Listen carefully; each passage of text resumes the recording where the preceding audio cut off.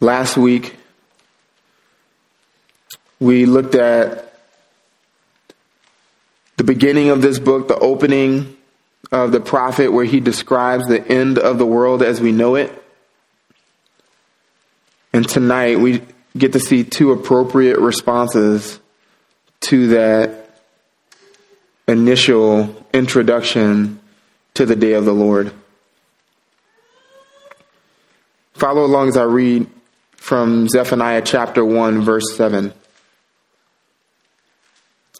Be silent before the Lord Yahweh, for the day of Yahweh is near, for Yahweh has prepared a sacrifice.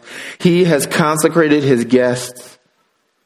Then it will come about on the day of Yahweh's sacrifice that I will punish the princes, the king's sons, and all who clothe themselves with foreign garments. And I will punish on that day all who leap on the temple threshold, who fill the house of their Lord with violence and deceit. On that day, declares Yahweh, there will be the sound of a cry from the fish gate, a wail from the second quarter, and a loud crash from the hills. Wail, O inhabitants of the mortar, for all the people of Canaan will be silenced. All who weigh out silver will be cut off. It will come about at that time that I will search Jerusalem with lamps, and I will punish the men who are stagnant in spirit, who say in their hearts, Yahweh will not do good or evil. Moreover, their wealth will become plunder and their houses desolate. Yes, they will build houses, but not inhabit them, and plant vineyards, but not drink their wine. In tonight's passage, we encounter two responses merited by the destruction of the day of the Lord. The day of the Lord, the destruction of the day of the Lord, merits two responses. The outline for tonight is incredibly simple and also elegant. These two responses are silence and sorrow. Silence and sorrow. Each of these responses, silence and sorrow, beneath these responses, you have the reasons given and then the event described. And that is the parallel structure that Zephaniah the prophet gives us as he articulates what is to come. The first response that this day merits is silence. He gives reasons for this silence and then describes the events that merit such silence. Beginning in verse 7, just notice the command, be silent. Be silent. The destruction that is coming on this awful, horrendous day of the Lord warrants this kind of initial response. Silence. Nothing to say.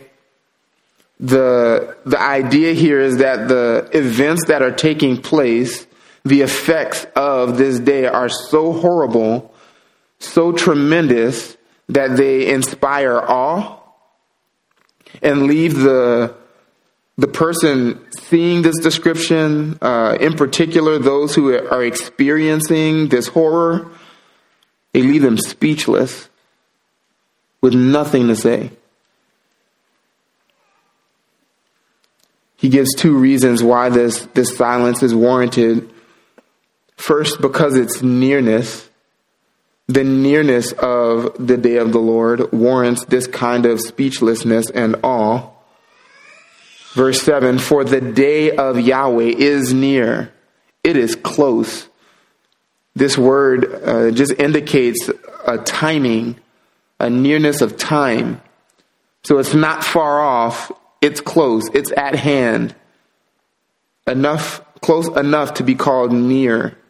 And so the people hearing this prophetic message would have had no indication as to a particular time. They wouldn't have been left with the thought that, okay, we have so long to get ourselves right before that day comes and get right with God. They would have just known it's incredibly close. You don't know how long you have left. A day, a year, several years, a couple millennia. From God's perspective, articulated through Zephaniah, this day is what he calls close. His day is near. And then another reason is given for this silence, because Yahweh has prepared a sacrifice in the middle of verse 7. For Yahweh has prepared a sacrifice. He has consecrated his guests.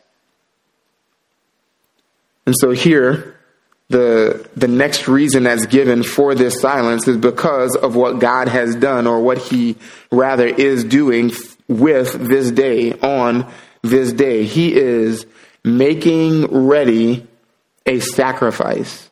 Making ready a sacrifice. This is the purpose of the day.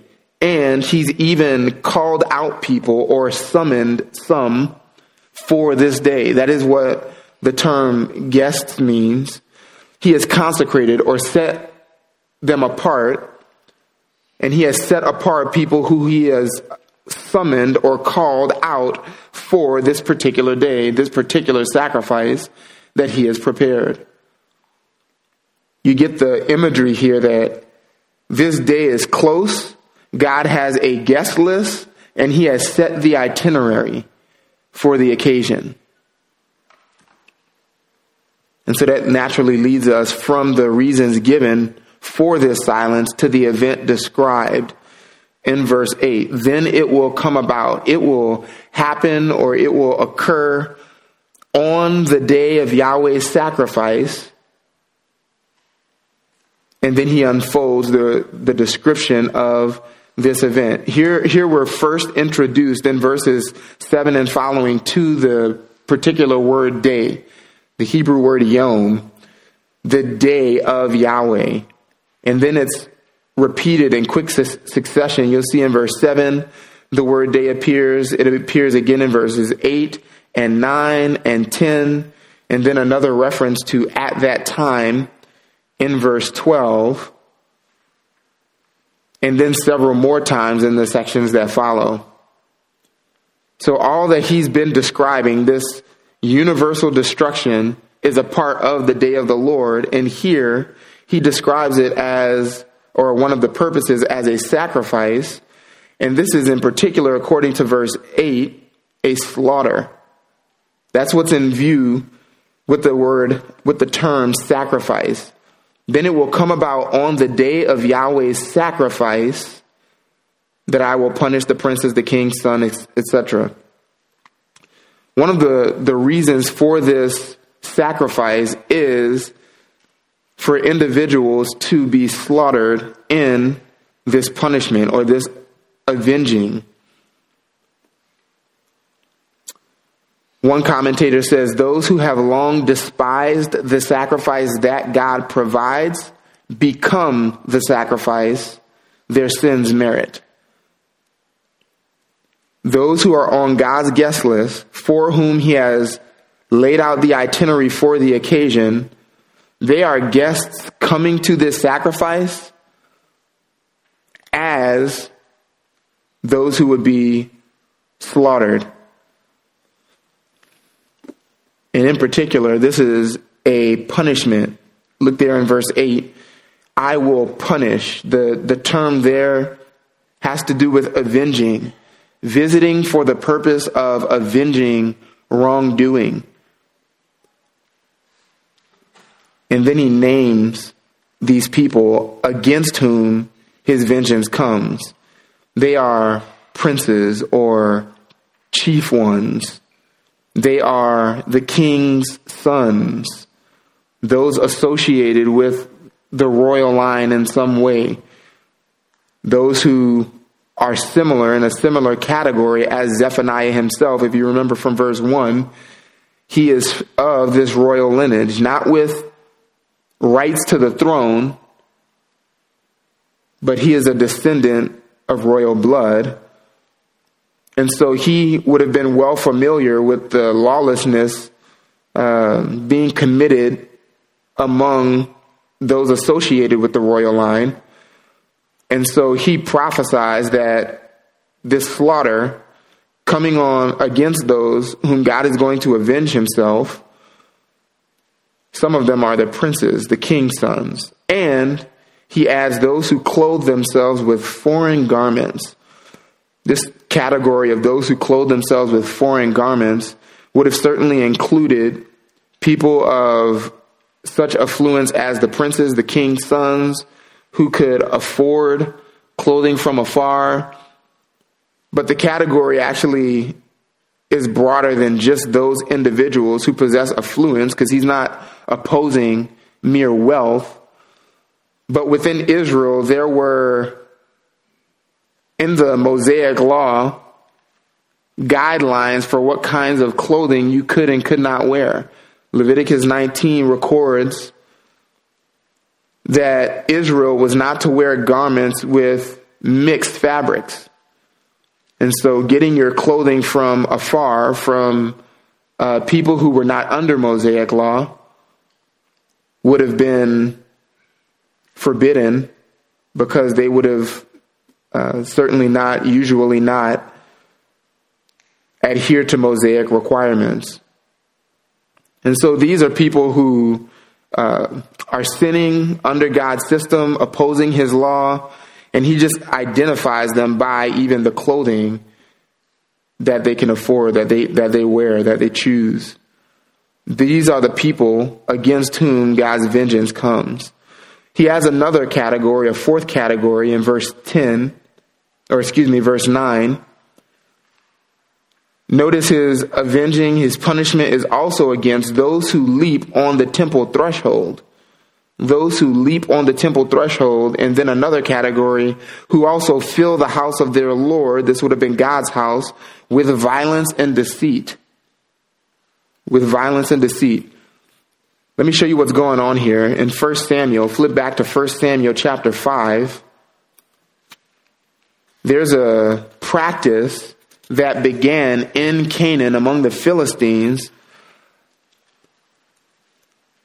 of stepping over the temple threshold.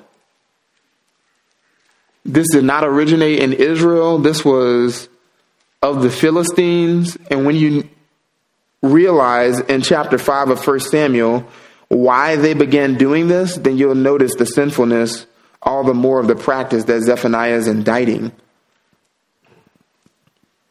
1 Samuel chapter 5 verse 1. Now the Philistines took the ark of God and brought it from Ebenezer to Ashdod. This is at a low point in Israel's history up to this point. They lost this battle, and the glory had departed from Israel when the ark was taken. Verse 2, then the Philistines took the ark of God and brought it to the house of Dagon and set it by Dagon. This is their own deity, their idol. So here's the ark of God, where God's very presence is meant to dwell. Israel was not to even look at this ark, or else they would die, because God's presence was so associated, so dwelling in this ark, that it was fatal to even mishandle this ark. You'll perhaps remember the instance of Uzzah when he reached out to catch the ark, falling off the ox cart, and God struck him dead for touching it. This is that ark. Verse 3, when the Ashdodites arose early the next morning, behold, Dagon had fallen on his face to the ground before the ark of Yahweh. So they took Dagon and set him in his place again. You think about this idol falling over in the middle of the night. No one's in the temple. It's closed for business. And they wake up the next morning and it's on the floor, on its face, in a worship posture before the ark of God. If you have to set your own God back up, maybe he's not worthy of your worship. Verse 4, but when they arose early the next morning, behold, Dagon had fallen on his face to the ground before the ark of Yahweh. And, this is the next day, the head of Dagon and both the palms of his hands were cut off on the threshold. Only the trunk of Dagon was left to him. Therefore, neither the priests of Dagon nor all who enter Dagon's house tread on the threshold of Dagon in Ashdod to this day. So here, the Philistines' God is proven impotent and worthless, helpless before the God of Israel once they're put in close proximity. And because this idol is defiled and marred, he's cut off his head and then essentially his arms, and only a minimum of this idol is left. And where the palms or his hands were cut off and fell were over or on the threshold of the temple. And so the practice began, instead of just forsaking the idol, these pagans just add to their worship practices by further consecrating the idol and not stepping on the place where his hands landed. How foolish. Well, apparently, according to Zephaniah, this practice had been taken up in Israel. How stupid are God's people when to take up this practice that originated by idolaters when their idol was humbled by Israel's God? Who thought, hey, that's a good idea. Let's do what they do when our God defeated theirs and they further consecrated their worthless idol. Now let's just not step where they refused to step, where their God was defiled. This was a practice that was apparently so common in Israel. It had been taken up in the temple, and those same people in the temple who would leap, that's not just a stepping over, but it's more emphatic, a word that sort of trivializes the practice. They leap over it. This joyful, flippant, almost practice. But then they leap over the threshold to go do what? Fill the house of the Lord, their Lord, with violence and deceit. This is really the same practice that Jesus had to address when he came. The violence, the deception, the idea is doing violence to the very law of God in the temple, bringing what they gained from widows' property and taking advantage of orphans, oppressing people they should have been caring for. They go and worship God with that. This is wicked. And so God says his day is coming for those people who would practice such things, foolish forms of idolatry, even in devotion to the God they profess.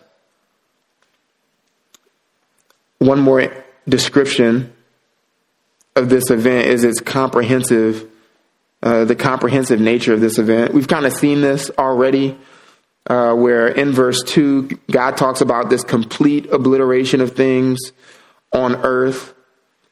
He talks about the worldwide nature of this destruction and then hones in on Jerusalem in particular, on Judah. And then we get another glimpse of the comprehensive nature of what's coming, specifically in Jerusalem, because in verse 10, look at the places that he identifies. On that day, again, on that day, declares Yahweh, there will be the sound of a cry from the fish gate, a wail from the second quarter, and a loud crash from the hills. 3 different places named. The fish gate gained its name from the market that was held at this particular gate on the north side of the city of Jerusalem, as fishermen brought in the catch of the day from nearby lakes. The gate or place of second prominence is identified as well in verse 10. And then at the end, places not just at this prominent fish gate and the secondary place, but the hills which would be surrounding Jerusalem. So 3 different places of prominence, familiarity within Judah, all mentioned to demonstrate that this day comes, and in each of those places, there is this silence or lamentation happening in each of those places. There will be a sound, the sound of a cry. Literally, this is screaming, yelling, happening at the most prominent, profitable place of the city. Also, there's wailing happening at the secondary place from the second quarter. And then a loud crash or collapsing from the hills. The sound there probably coming from the people, possibly from just the surroundings, from the earth itself, the destruction happening on this day. So you possibly have people and places being destroyed. And just notice these things merit crying, screaming, wailing, lamentation, and collapsing. These are the sounds that are going to be able to be heard on that day. These are sounds of distress and death on the day of the Lord. And so again, the first response that this calls for is silence, to just marvel at these things. We would do well to do that, to take up this response, to consider the nearness of the day of the Lord, to consider the purpose for which it comes, and just pause and stand in awe that this day is coming. Think about of all the things that you consider doctrinally, theologically, to strengthen, encourage your own heart, to strengthen your convictions, to motivate you to live an upright life. How often do you consider the day of the Lord? This future time coming upon the earth when the destruction for Jerusalem and the rest of the world is so great and so comprehensive that wherever you go, you will hear this kind of lamentation, this kind of destruction. This is for our instruction. This is for the Christian. The second response is warranted as well. First silence, but then sorrow. You see that these are not 2 separate, distinct, really responses. They're just 2 different aspects of really the same event, the same response, this silence, this wailing. Because we just read in verse 10, from the second quarter comes what? Wailing. And so here, there's a command to wail, to lament, be sorrowful. This is appropriate. Wail, O inhabitants of the mortar. This would have been a specific district of Jerusalem. You may even have that footnote in your Bible. Again, God is honing in on the city of Jerusalem. And he gives reasons, just like he did in verses 7 to 10 for silence. Here he gives reasons for the sorrow. For all the people of Canaan will be silenced. All who weigh out silver will be cut off. This reference to the people of Canaan and those who weigh out silver is probably a reference to the same group of people. The Canaanites being those who the people of Israel would have been doing business with at this time. And they were just known for their industry. And so they're just simply called Canaanites, or the people of Canaan, and those who weigh out silver. But it says that they will be silenced and cut off. So here you have sort of a mixing again of the ideas. Silence calls for wailing. Here, wailing calls for silence. They're intertwined. The people of Canaan will be silenced, and those who weigh out silver will be cut off. What's being described here is comprehensive ruin, economic collapse, and unprofitable labor. All of those things will be true of the day of the Lord. They will characterize the day of the Lord when it comes. Comprehensive ruin, economic collapse, and unprofitable labor. Here again, God's focused on this region of the world. Inhabitants of Jerusalem, that's the mortar that's referenced, and then the surrounding people in Canaan, or those who weigh out silver. They'll be silenced and cut off. At this time, there won't be any more weighing out of silver. The labors of those who devoted themselves to industry, as often as hard work yields profit, it will be no more. Those who weigh out silver won't be able to be found in this day. Just flip over to Proverbs chapter 11, verse 4. I think this is another passage, just as we start to think more, hopefully, about the day of the Lord.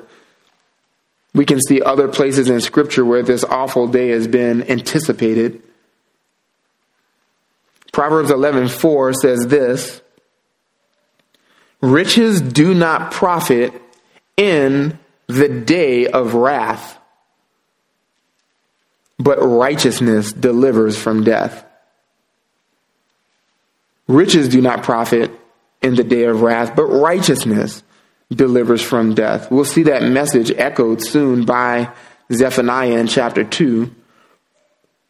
But this is the idea here, is that on this day, when the economy collapses, when labor is no longer profitable, and those who would have been profited by their industry no longer can be, then riches do nothing for you. They're vain. They don't benefit you at all on this day. Of course, we all remember what happened in 2020 as reports about the coronavirus started to come in, and for a disease that certainly had some impact, but on the grand scheme of things was not very fatal. The pandemonium that ensued and the lack of things like toilet paper. Just imagine when there's a real concern, real destruction, a real pandemic and pandemonium, when worldwide lamentation will be the appropriate response from everyone dwelling on the earth. What will that be like? Recently, when Emily and I went to Hawaii, we talked about that as we drove around the Big Island. What's it going to be like when God starts to upend the world? Fish in the sea, according to Zephaniah verse 3, will be ruined. They'll be obliterated. Birds of the sky, man and beast. You probably don't want to be living on an island at that time where everything has to pretty much be imported, and there's a lack of resources, there's a lack of people. Tremendous numbers of people are dying all the time. People probably aren't going to be worried about delivering your Amazon packages. There will be genuine economic collapse at this time. Besides the reasons given for this sorrow, we get further the event described. Just as before, he described the event for silence. Now he's going to describe the event again as he calls for sorrow. And he begins in verse 12, this description with, at that time. It will come about, it will be at that time that these things will occur. That phrase, at that time, is indicating a moment or period marked by characteristic and suitable events. This is just a description of a coming season or period. Not a particular date is in view, but just a period of human history when the following things will be occurring. What will happen?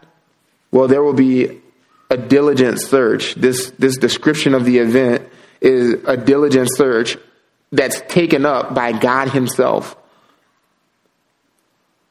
It will come about at that time that this is personal for God, I will search Jerusalem with lamps, and I will, here's our word again, punish or avenge the men who are stagnant in spirit, who say in their hearts, Yahweh will not do good or evil. What's this search about? This search really is describing a thorough inquiry by God where there is no gloomy, deep, dark corner of the world where God will not search out the sinners for whom this wrath is intended. There will be nowhere to run. There will be nowhere to hide. There will be not a single safe place in the world for sinners to go away from the wrath of God.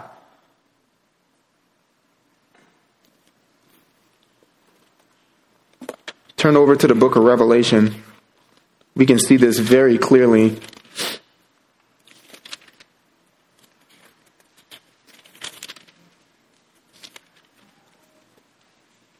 Chapter 6. We've been reading through this in our main services on Sunday morning. Hopefully some of this sounds familiar. When these three series of judgments, three separate series of sevens come upon the world, this is the beginning of them. When the seals are broken, you have seals, trumpets, bowls. 7 seals, 7 trumpets, 7 bowls. This is just in the seals, this first round of 7. And already, when the 6th seal is broken, look at what people are saying. Look at verse 12. The Apostle John says, I looked when he broke the 6th seal, and there was a great earthquake, and the sun became black as sackcloth made of hair, and the whole moon became like blood, and the stars of the sky fell to the earth, as a fig tree casts its unripe figs when shaken by a great wind. The sky was split apart like a scroll when it is rolled up, and every mountain and island were moved out of their places. Then the kings of the earth and the great men and the commanders and the rich and the strong and every slave and free man hid themselves in the caves and among the rocks of the mountains. Some of those categories sound familiar. Chiefs or prominent people, kings, sons, kings mentioned here. What do they say? Everybody from the small to the great says, verse 16, to the mountains, they say, to the rocks, fall on us and hide us from the presence of him who sits on the throne and from the wrath of the Lamb. For the great day of their wrath has come, and who is able to stand? This is this day in view, finally arrived, and no one can stand. There is not a single person who can endure. There is not a single amount of resources that can escape, that can afford to be rescued. There's not a single safe place on earth. And it's better, they think, to be crushed by the moving mountains than to have to continue to endure that day. And this is just the beginning of things. How awful is that day?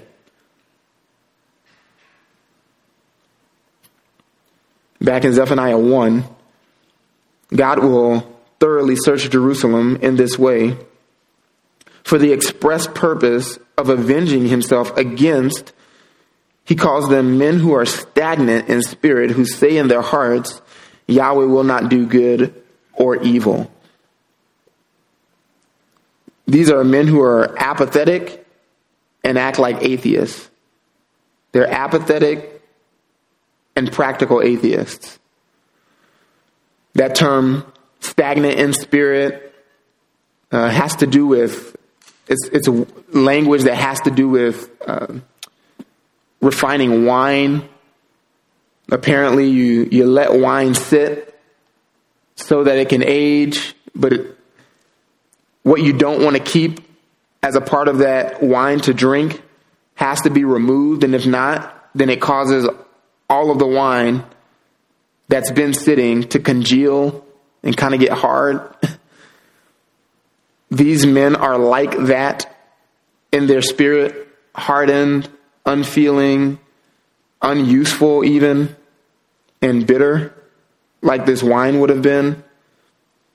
And here's what they're saying in their hearts. Yahweh will not do good or evil. He's inactive. We've seen this attitude already back in verse 6. Those who have turned back from following Yahweh and those who have not sought Yahweh or inquired of him. You remember the two terms there were apostates and atheists. There's apostasy and atheism in view. The apostates are those who have turned back from following Yahweh. The atheists are those who act like God doesn't exist. They don't seek him. They don't inquire of him. Here again, these people act like God does not exist. They live a life separate from God, not concerned about God, as if he does not matter at all. He won't do good or evil. It's of no consequence whether you worship him. He won't punish and he won't reward. Well, this wrath, this vengeance from God is coming for them.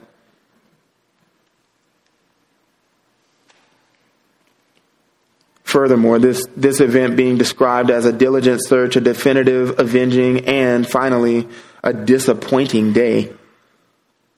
Verse 13 describes the disappointment of this day. Their wealth will become plunder and their houses desolate.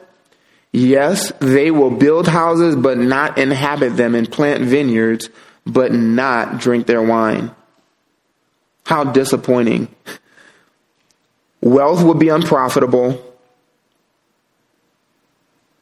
Homes will be uninhabited, and vineyards will be unenjoyed.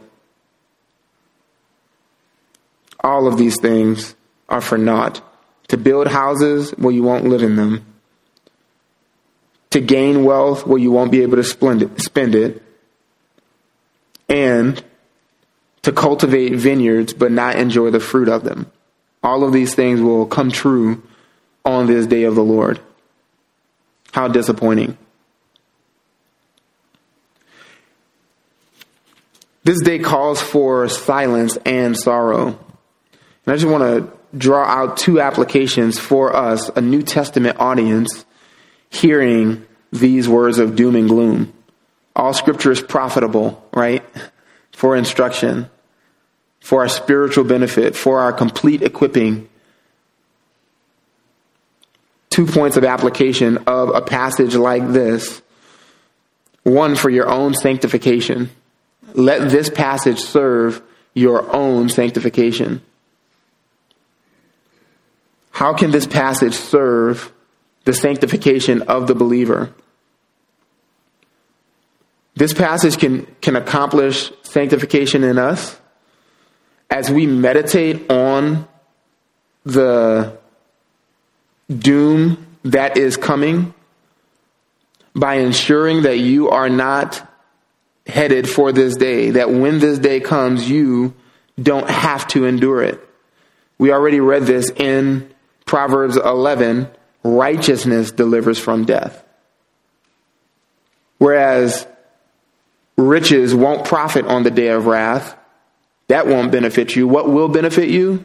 Righteousness.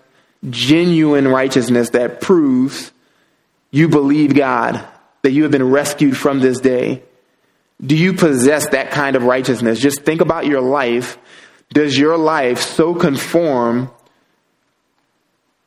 to the requirements of God? Do you so bring your will under his authority that you can confidently say that day is not for me? When you notice the categories of sinners for whom this day is coming, those categories, those descriptions of sinners for whom this day is coming, just don't characterize you. I'm not someone who turns back from following the Lord. Sure, I'm not perfect yet. I may stumble and falter, but I'm not someone who has left following the Lord. The righteous falls 7 times and he gets up, right? Does that describe you? Are you someone who seeks Yahweh and inquires of him so that in moments of trial and temptation, you retreat back to God as a refuge by drawing near to his word? Do you desire to know God's opinion? Do you search out the scriptures to know what he thinks about all things so that you can bring your life into submission to his will? If you do that, if you strive for that, then you can be assured that this day is not for you, because this day is clearly coming for those who fit that description. Those who are stagnant in spirit, idolaters, as we've seen. Those who deserve the avenging retribution of the Lord. Those who are convinced he won't do good or evil. Do you live like someone who believes God will do good or evil? He will bring about ill or reward. Do you live that way? Then this day is not for you if you do.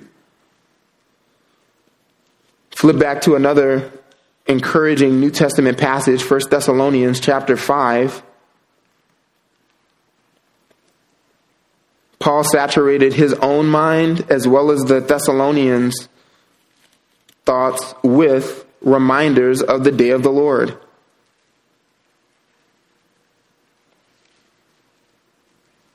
And this becomes an impetus, an occasion for Paul to say, comfort one another with these words. Twice in this context. Just before chapter 5, so if you move back one verse to 1 Thessalonians 4:18, Paul says, therefore comfort one another with these words. That's because he's just finished describing the rescue that the church will experience from the day of the Lord, the rapture. This catching up of God's people in the air with Christ. This day is not for you. There's a rescue coming. Therefore, he says in chapter 4, verse 18, comfort one another with these words. And then if you move just over to verse 11 in chapter 5, he's not done giving the same exhortation. Therefore, comfort, same word, translated encourage in the New American Standard Bible, but it's the same word as comfort. So comfort one another and build one another up, just as you also are doing. Why is this an occasion for building each other up? Look at what he says in chapter 5, verse 1. Now as to the times and the epochs, brethren, you have no need of anything to be written to you. For you yourselves know full well that the day of the Lord will come just like a thief in the night.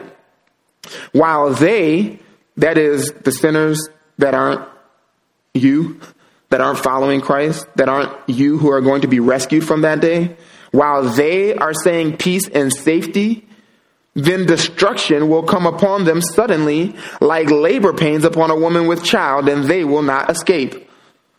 But you, brethren, are not in darkness, that the day would overtake you like a thief. You're well aware of the day. You're anticipating it. You're meditating on it. You know that it's coming. You're preparing for it by living upright lives from faith before the Lord. Verse 5, for you are all sons of light and sons of day. We are not of night, nor of darkness. So then let us not sleep as others do, but let us be alert and sober. For those who sleep do their sleeping at night, and those who get drunk at night. But since we are of the day, let us be sober, having put on the breastplate of faith and love, and a helmet, the hope of salvation. The believer, by bringing his life into conformity to God's will, by living uprightly, sets himself in contrast for those who will be cut off or caught off guard by the day of the Lord when it comes. Those who will be cut off guard by the destruction of the day of the Lord, who will be surprised by it, they don't live this way. They get drunk. They do their sleeping, as Paul says. At night, they are people of night, people of darkness. You're not like that. And so God has destined you not for the day of the Lord when it comes, but for something else. What is that something else? Look at verse 9. God has not destined us for wrath. That is the day of the Lord's wrath when it comes. For God has not destined us for wrath, but for what? For obtaining salvation through our Lord Jesus Christ, who died for us, so that whether we are awake or asleep, we will live together with him.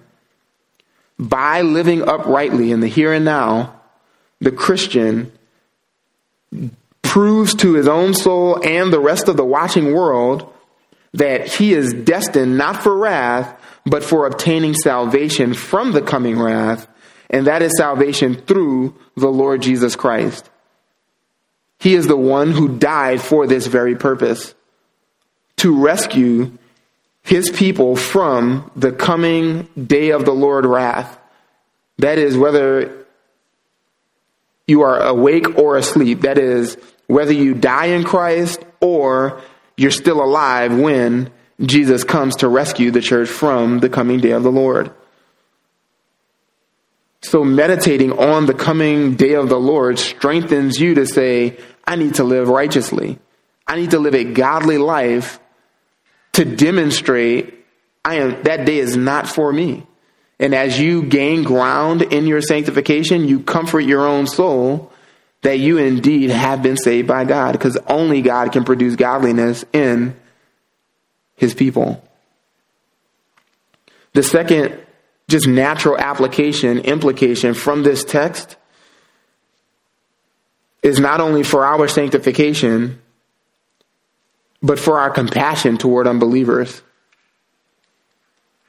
To think about the day that warrants silence and awestruck breathlessness in light of what's coming, and great lamentation, this sorrow. To not warn people of the coming day, what do you make of that? Think about similar events that have occurred in I guess most of our lifetime. Maybe not some of you younger folks in the room. If you knew that 9/11 was going to occur before it happened, and you knew someone who was going to be on the flights or in the Twin Towers on September 11th, what would you have told them? What lengths would you have gone to prevent them from getting on those flights or from entering those buildings on that day? You would have done absolutely everything in your power. And if you knew someone who didn't, you would call that cruelty. You would call that evil, to not go out of your way to try and prevent their destruction on that day that called for silence and sorrow. This is a much greater day, a much greater destruction than 9/11 ever could have been. So what should be our response towards sinners whom we encounter as we go about our day-to-day lives, who we know do not know Christ and are doomed for this day that's coming? Call them to repentance. We ought to have compassion on our neighbors, on our coworkers, on our children, on our friends, on our family members who can at times be the hardest people to preach the gospel to overcome our fear of man for the sake of preventing them from seeing this day is an act of incredible compassion. And we should strive for that. This is an awful day that's coming.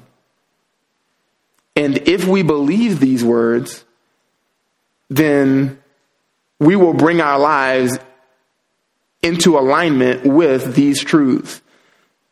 Just like everyone in Zephaniah's day, including Zephaniah himself, he's convinced of the word that he has received from the Lord. And so he is declaring this day, all of the truths that we still read. He told everybody about this, and it's proof that we're still reading them now. We should be the same. Warn sinners of the wrath that is coming and urge them to flee. People should get a sense when we communicate this way with them that at least we believe sincerely that they are in mortal danger. Their soul is at stake. Do you plead with people to flee from the wrath of God to come? We should. We must. We must make this a part of our Christian life. As certainly as you are pursuing personal holiness, we must also urge men and women to flee from the wrath to come. Let me pray.